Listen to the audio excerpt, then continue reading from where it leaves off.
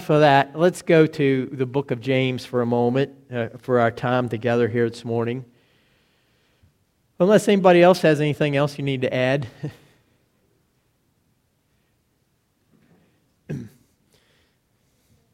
Just remember to check the website as far as this weather goes. We're in chapter 1 of James. I've just been going through this book of James, and I'm going to start reading in verse 19. We already looked at this a week or two ago, but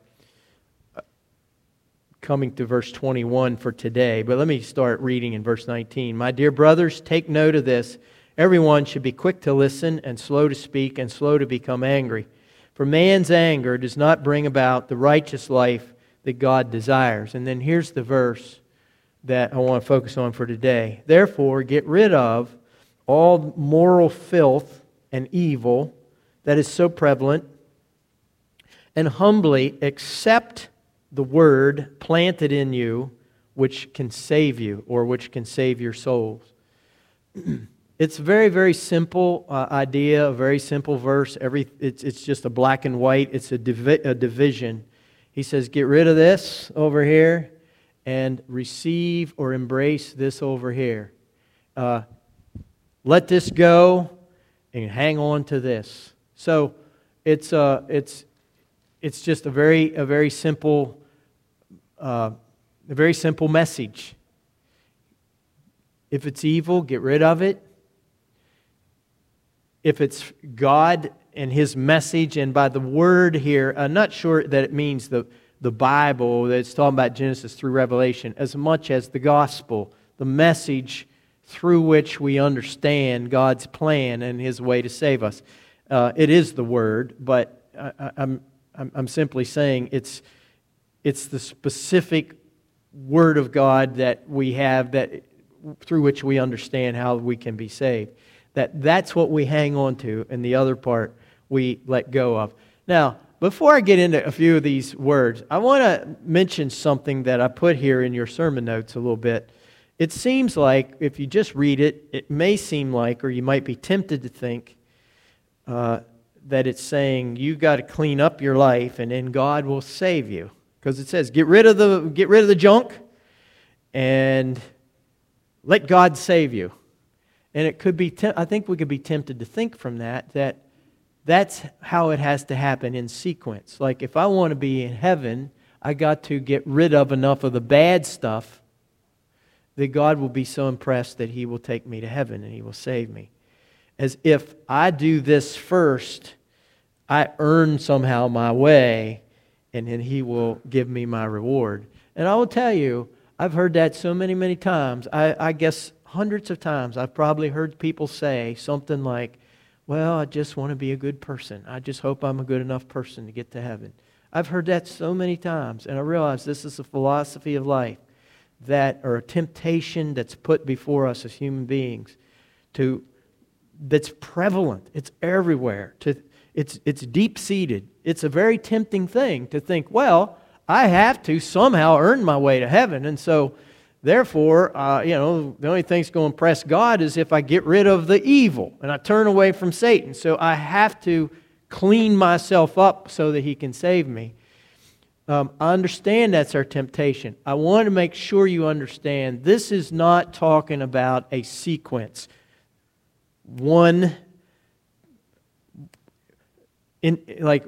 Here's number one and then here's number two. These things actually may happen all in the same second.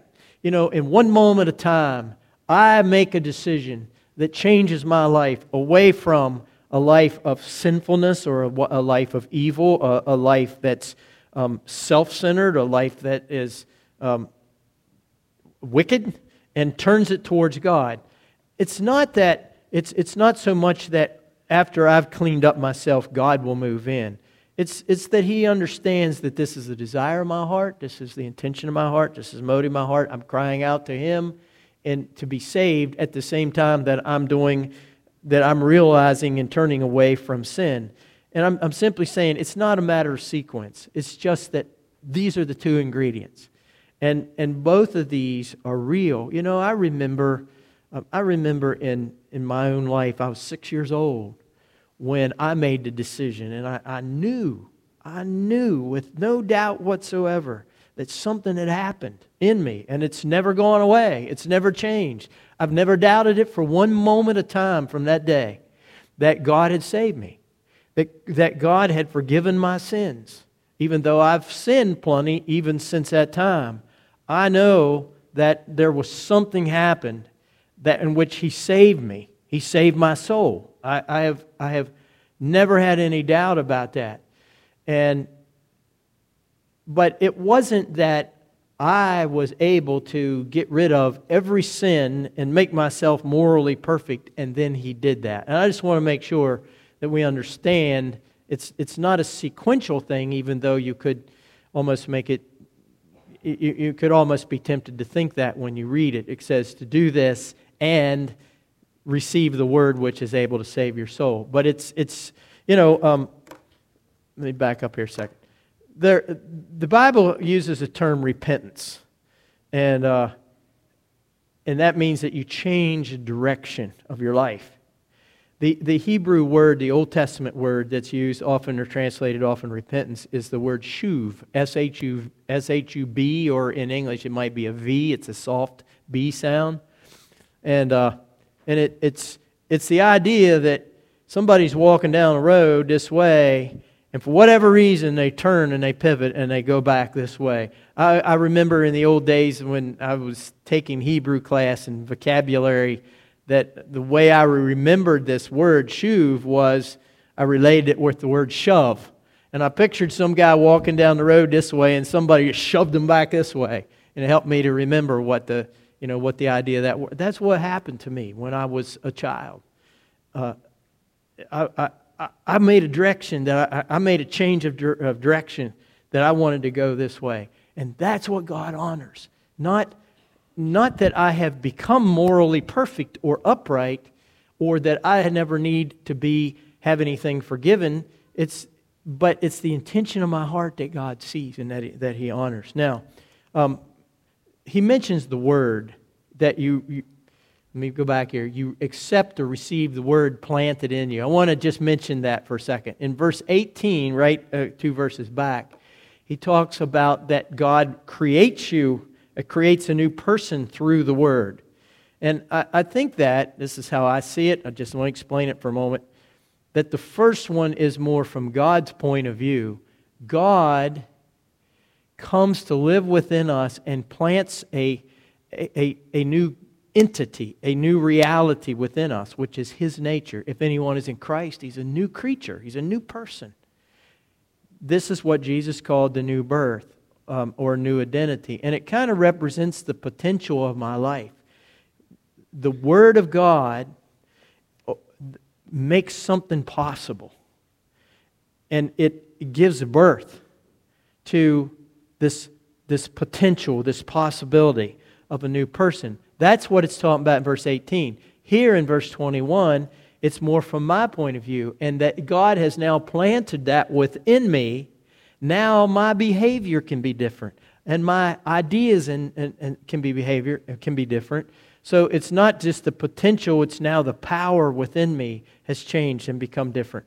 And so I just want to point that out. And I want to mention this also. If you are looking at different translations, you may see this. The New International Version here says in verse 21, "Accept the word planted in you which can save you." Some translations says can save your soul. And I thought, well, maybe you may wonder why do some read to save you and some read to save your soul? What's the difference? There is no difference, really. It's simply how the translators chose to bring across that phrase. But I want to just mention this so that we're clear. You know, we all have a body. And the body is kind of where we live at. The body isn't me, but it's the way that I'm able to experience the world. So I woke up this morning and I said, it is on the wrong side of 32. I can tell you that. My body sensed that in the world in which I live, the temperature was cold. So your body is your link to where you live. Your mind is the link to understanding and comprehending the world, but your soul is just you. So you have a place to live, you have a way of thinking, but you are you. And you are what Christ died for, and you are what is going to heaven. When we are set free from our body, we're going to be the same exact person. You will be no different in your identity on that day than you are right now. Except you won't have to live anywhere. You won't have this body in which you have to live. But so when it's saying that God is able through the Word to save you or save your soul, it's really saying the very same thing. Now, I want to focus in for just a little bit. Are you okay? Are you awake? Or you want me to stop and sing a song so we can that'll get you awake. See, I have a problem. I slip when I preach, people, it just puts people to sleep. And I got to do something to wake them back up. I tell people all the time, they say, I have trouble sleeping, I say, get a tape of my sermon. You don't need to take those sleeping pills anymore, I can tell you that. This idea of getting rid of one thing and accepting or receiving the other thing is so central. I want to just illustrate it a couple ways. I want to just think about this for a moment. The word itself, to get rid of, is used in the New Testament a number of times. Sometimes it's translated put off. Paul says, put off the old man, put off your wrath and malice and anger and hatred and revenge and all that. Put it off like you're just taking a coat off and put it in the closet. It's translated put off. It's translated lay down. It's translated set aside. Hebrews 12:1 says, since we have so many cloud of witnesses, let's lay aside every sin and every weight that would entangle us and run with patience the race that is set before you, looking to Jesus, the author and the finisher of your faith, who for the joy set before Him endured the cross, despised the shame, and He sat down at the right hand of the glory of God. That same word, it's the exact same word. Put it aside, lay it down, cut it off, separate it off, get rid of it. That's a very clear term. Okay. Anything, he says, that is evil. The NIV translates one of the words moral filth, like the filter thing. It's sand, it's mud, it's debris, it's chemicals, whatever. It's no good. Then get rid of it. Set it aside. I want to just take a moment and think about the implications of it and try to sort of illustrate it. The first idea has to do with the capacity of our human heart. Our human heart, I'm going to just compare it to one of these tiny houses. I never lived in a house quite this tiny, although I did for a couple summers when I was in school. I lived in a camper that wasn't a whole lot bigger than this, but it was just me, so I was okay. But there are people who live in these kind of little tiny houses. Ed's got a little tiny barn out of his place, probably about that size. But I guess it's a retreat in case Trudy kicks him out. He's got a place to go. But here's my point. This is my thought. If you live in a house like this, you probably really shouldn't be a hoarder. You know? I mean, if you live in a castle that covers half an acre, maybe you could be a hoarder. You can be a little eccentric and you can keep everything, but when you live in a very tiny place, right along very regularly, you're going to have to make a decision about many things. Can I keep this, or does this got to go? And so the point that I want to make is that James is saying, look, get rid of this and hang on to this. What he's saying is basically, look, there's not room for both in your life. You know, a hoarder, God bless you, I'm sure none of you would be hoarders, and I'm sure of that. But don't look at her, don't look at each other. The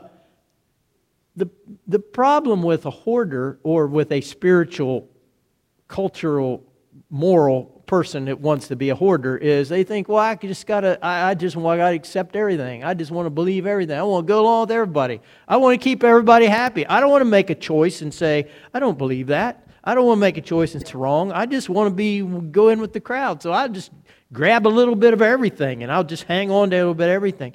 And James is saying you can't do that. The human heart is a tiny house. Joshua in the Old Testament, Joshua 24, said to his people, choose today who you will serve. You got to make a choice. You can't serve everybody. Jesus said it like this in the Sermon on the Mount. Nobody can serve two masters. You got to decide which one you want, which one you believe is going to take you where you want to go, and you got to dance with him. Your house is too tiny to have a guest from all over the place. So the issue that James is giving to us, one of these issues is we've got to choose. We have to choose. When he says get rid of the filth and hang on to, let the Word of God give you eternal life, then he's saying you don't have to like it, but you cannot avoid making a choice. And this is life. We have to make a choice. This is the point that Jesus gave to us over and over. And if you think that you don't want to make a choice, you are thereby making a choice, just how it is. Here's a different way to illustrate the same thing. I know this picture is gross. In the first service, when Brandon Noel was running the computer back here, when he saw it, I think he about passed out. He said, "What is that?" I said, "I think it's earwax." I'm not positive, but it's pretty gross looking. But here's the point. Another way of illustrating it. Sometimes you got to get rid of something. My first point was you got to choose. You know that you don't have but so much room. If I could say it differently, I'll say it like this. Sometimes you have to remove something. And what made me think of this is this particular word, this Greek word there in the book of James. The word is apotithemi. It means, or it's used in Greek culture. It is used to remove wax from the ear, like you're getting rid of earwax. And here's why. Here's exactly why earwax has to go. If it blocks a sound from you from a truck or a train, it could kill you. No different than cancer, no different than sugar diabetes or poor circulation or some other reason why people get a leg amputated or an arm amputated or a tumor taken out of them or anything else. It basically, the choice is get rid of this thing or it's going to get rid of you. You remove this or you're going to die. James is saying remove it. I had curiosity. Just wondered. I wonder how many of you, if a doc said to you, if I take your arm off, it could save your life. We can save your life. But if I don't, the situation here is this grave. If we don't amputate this arm, you're going to die. Wonder how many of you would say, yeah, take it off. Just out of curiosity. Go ahead and take my arm off if that's what... It's interesting. Think about it, isn't it? I mean, I hope and pray none of you ever have to make that decision, but the reality is people do make that decision every day. It's a horrible decision, but it's a necessity. That's what I'm saying. Sometimes you got to remove something because if you leave it there, it's going to kill you. James said, remove it. This evil. The word apotithemi, the first part, apo means off. Cut it off. Remove it from you. So the idea of the tiny house is there's just not room. The idea of this threat is it's not only just not room, but if you let it stay there, it will destroy you.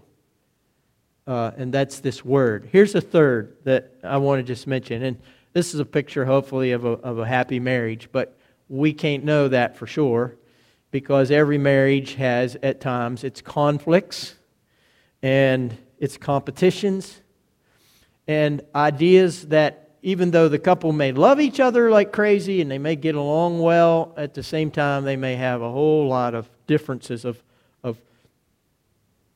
how they do things and what they think and how they approach things. Cindy and I was, over Christmas break, put a puzzle together. And it's always a fun thing for us because our techniques are so different. I start at a corner, and I put in this piece, and then I look till I find the next piece.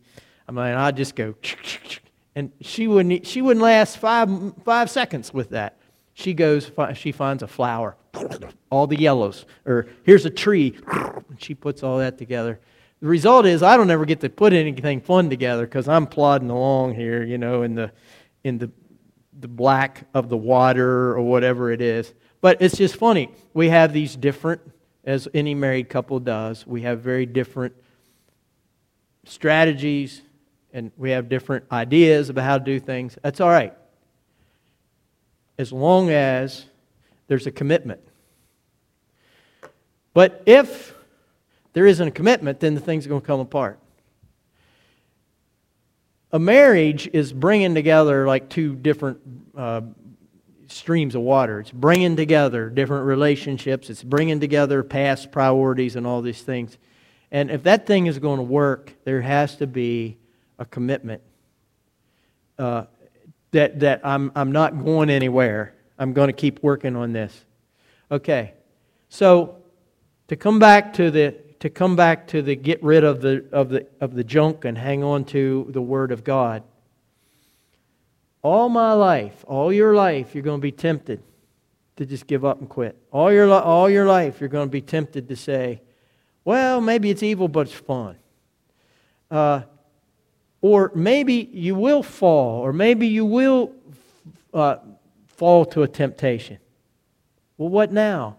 Well, it's just like marriage. You got to go back to where you started. You go back to that husband or that wife and say, I asked for forgiveness. I got off the path. I made a mistake, but that isn't me. That's not what I want. I want us. I want a future. I am committed. I'm fully committed. We have to do this to God at the same as well.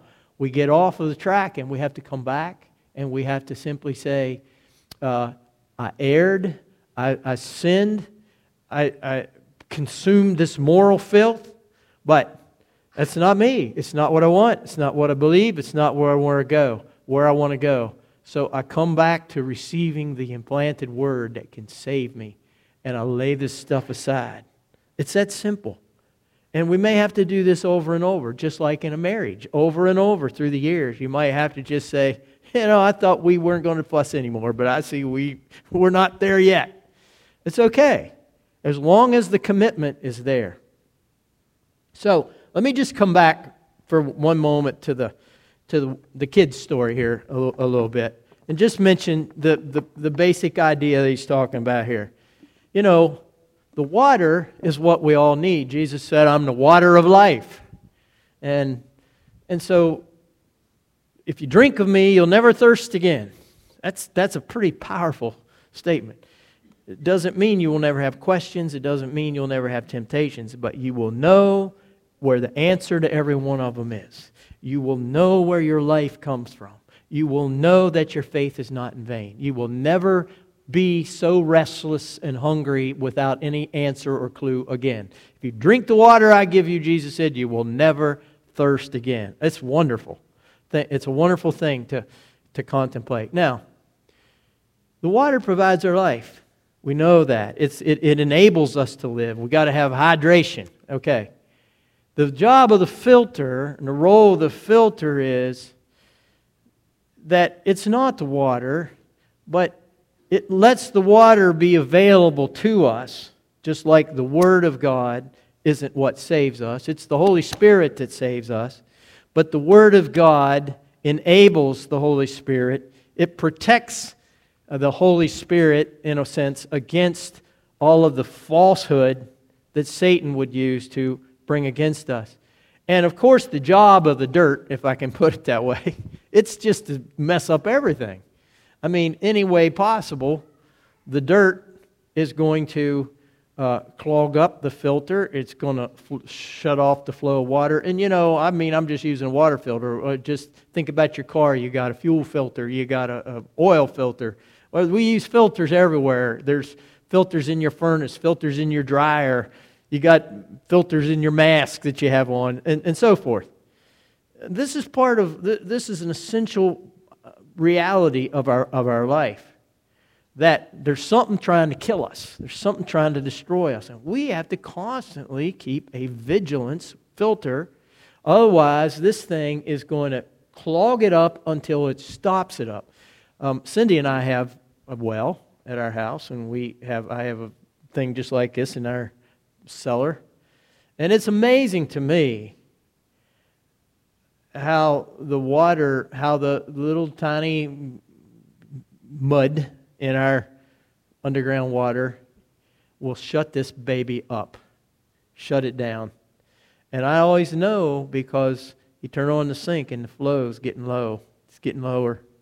Like, time to change filter. And it's amazing to me when I change a filter, it's almost like I have a whole new pump. And nothing changed. I just got rid of the junk. That's all. And it was amazing how the thing takes off. In fact, more than once, Cindy's come home and said, "You must change the water filter today." Like, she knew, and I didn't tell her, and she didn't know, but she knew when she turned the spigot on, because there was a new life. And this is what James is simply is saying to us. That, I had a guy, there was a guy, I'll just put these up. This is what we need to do. I mean, we have to respond against the negative, eliminate it, but we also have to receive what God has offered to us. There was a fellow, I don't know, maybe 2 months ago that came talk to me, and he was dealing with some of the moral filth and some of this and that, and he wanted the living water. And so we prayed together, and we talked, and we prayed together. And I want to tell you, since that time, it's like turning on the spigot when the filter's been changed. He's different. He's radiant. I talked to him just the other day, and he said, "My life is so different." What did he do? He just came back and recognized that he messed up in his life, and that he got a new filter. He changed the old filter out, put a new filter in, and received his life from this clear water that flows through it. And that's what James is reminding us to do. That sometimes, from time to time, though we might have put a filter in place before, we got to come back and change the filter. Can we just take a moment, pray together, and then I'd like for us to sing a closing song. Heavenly Father, it's a challenge to us and a realization for us that even though what we need is you, and there is no moral filth that you cannot cut your way through, at the same time, you won't do that unless you know that this is what we want. Unless we call out to you and cry out to you and say, "Oh God, cleanse me. Change my filter so that I can be saved. I will do what I can. I will put in place the things that I can. I will read your word and seek to follow and obey it. But you are the water of life." We just thank you today that we can come to you, and even if the filter's gotten fairly clogged or even stopped up, that it's never too late, as long as we are alive, that we can come and say, I don't even get any water through here anymore, but I'm taking it out, I'm getting rid of it, because I want the Word to be my filter, and I want this life that God offers to me forevermore. This is who we are. This is the joy that we come to learn and be reminded of today. O Lord, our Father, in Jesus' name we pray. Amen.